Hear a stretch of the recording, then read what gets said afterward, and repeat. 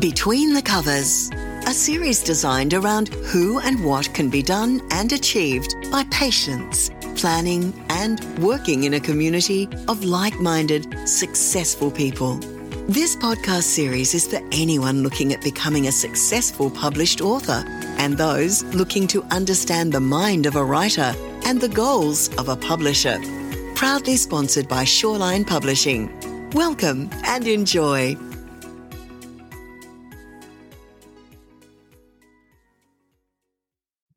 Hello, everybody. Thank you for joining me. My name is Bradley Shaw, and today on Between the Covers, I'm talking to the wonderful new author Yvonne Fogarty on her book, Opening Doors, The Enormity of Us. And opening doors is also about stepping through them to find the truth. And Yvonne has written a wonderful book and collection of stories and experiences and delved through learnings and also her own teachings and advice. And she wrote her book for her passions to share her universal message. Hello, Yvonne. How are you today? I'm fine, thank you. And congratulations on this wonderful book. It's quite a task and quite an effort to put a book like this together, I'm sure. So please tell everybody listening more about the book they're going to be able to purchase and experience. Well, it's been a very long, shrouded journey. I had no idea that I would ever write a book because whenever I tried to express myself in writing, I had an anxiety or a panic attack. It's quite illogical, but it happens. Yes. And I've also had an unusual life for my aspect that I never, ever wanted to be clairvoyant. I didn't want to be a medium, and I didn't want to be able to do remote viewing or be precognitive. But Spirit, our source, had other ideas. And this book is based on my fears, my sleeping with the light on all night.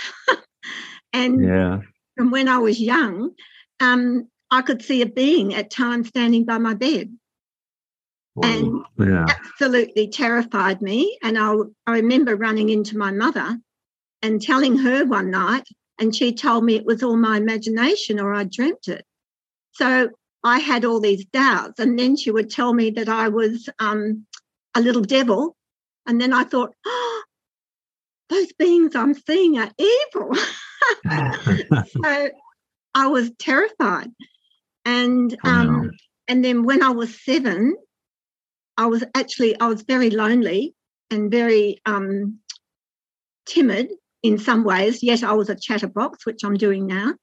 And I heard a voice on my way home from school, and the voice went right through me and vibrated and left a tingling sensation in my heart. And the words that came through to me were, Yvonne, you're going to leave something to the world to be remembered by. Well, at the time, I had no idea what that was. Yeah.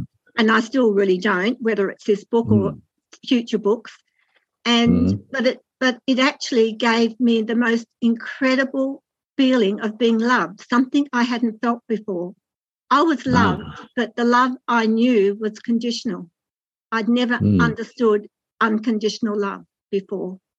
And it embraced me and touched me very deeply that when I was 20, in my early 20s, the anxiety attacks and the panic attacks became almost too much to bear. I was living with a tortured mind all the time, and I decided to end my life.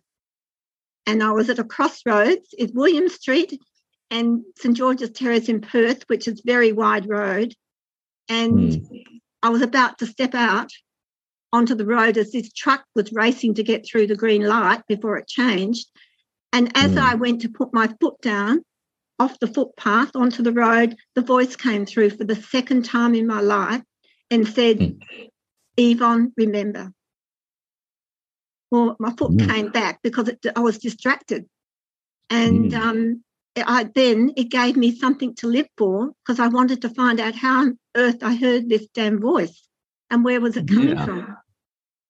So that was one thing. Another thing that happened was my father died when I was 20 and he was my only stability. And I saw him after he died. Well, that's the first person I'd ever seen after they died that I knew had lived. So that opened a door in my mind to question more my indoctrinated learnings. Yeah. And I couldn't close the door again. And then the next time was when not quite my fiancé at that time, we had our life saved by Graham's dead uncle. I didn't know who he was. And that he saved our life. That's in the book. That's called An Unforgettable Journey or something like that. I've forgotten. A life-changing experience. And then I still fought to accept my gifts because I thought they were wrong. They were coming from somewhere that wasn't from good. Yeah. Until I saw my girlfriend after we'd walked our dogs on our way home to our home after I'd married, of course. And we're walking home and I saw my girlfriend and I just said to her, "How are you?" She said, "Good." And her husband was there and their little boy. Anyway, when we left her, I said to Graham, "Liz is pregnant." And he said, "No, you tell each other everything, you know." And I said, "Well, I think she's pregnant." Anyway, that night I had a dream vision, I call them, where I saw her ring our doorbell. I opened the door and there in her arms was a baby wrapped in a red rug and its hair was as long as my little finger because I put my finger on her hair. And then I waited and then I finally rang her and she said, "No, Yvonne, I don't get pregnant without years and years of, help." And I said, "Well, you might be." She said, "I'm going to the doctor tomorrow because I've hurt my finger. I might have to have an X-ray." So when she got to the doctor, he suggested an X-ray and then she said, "Well, So he gave her a form to have a pregnancy test. She had the test and and she went to, as she was leaving, the girl said, "Well, it's great, you're pregnant." She said, "Well, I don't." She said, "My girlfriend thinks I'm pregnant. I don't think I am." So that's another thing that opened a door that I could use my gifts to help people. And many other things happened, which will be in my next book as to why I chose to only work when I'm guided to. So that's an amazing summation of your life lived from 7 to 20 to lots of opportunities and, as you say, exposures to elements that are influencing you and saving you as well, which is important, and that's amazing.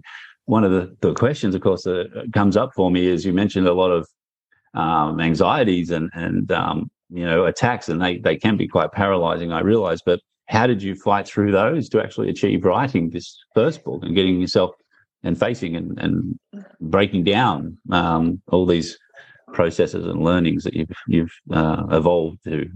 Well, the first stage was after I married, I said to my husband, "I'm not free. I feel I've got chains around me."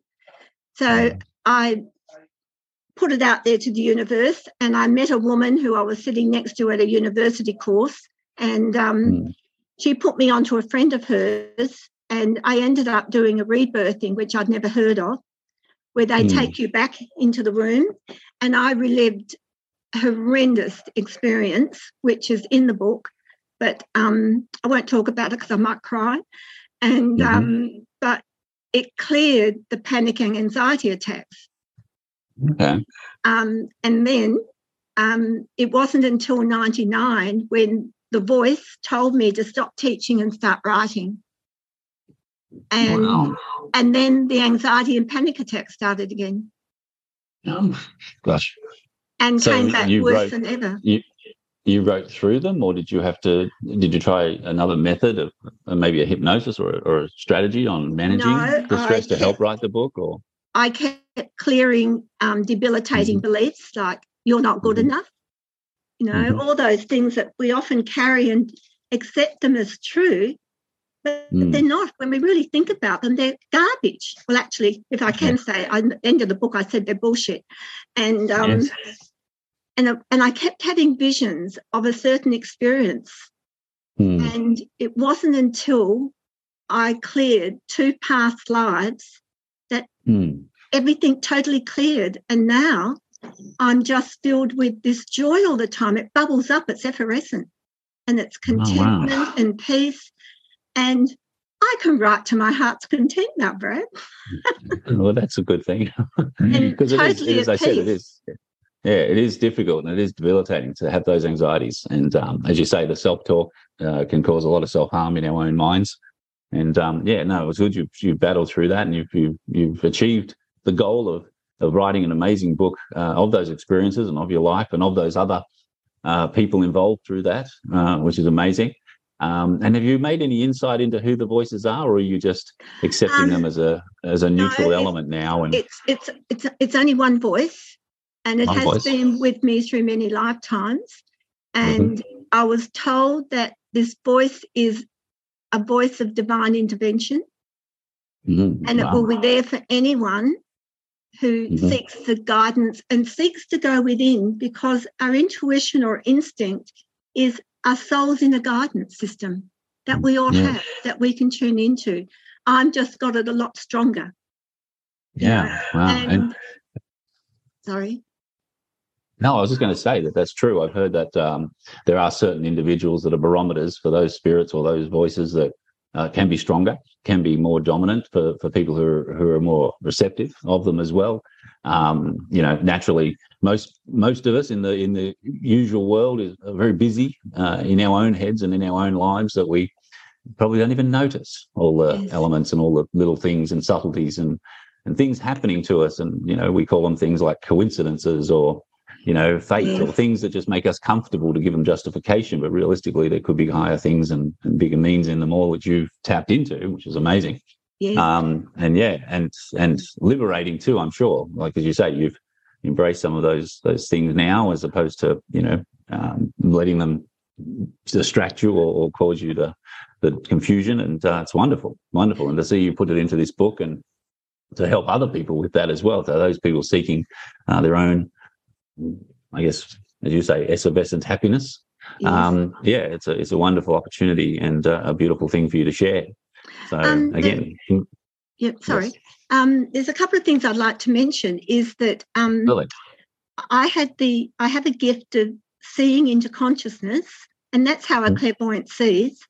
So the more I cleared, the more I expanded my awareness. But I'm able to see into a person's energy field, where I can pick up the mental issue, which is connected to the physical ailment. And there's a lot of experience in the book of people's experiences with the healings.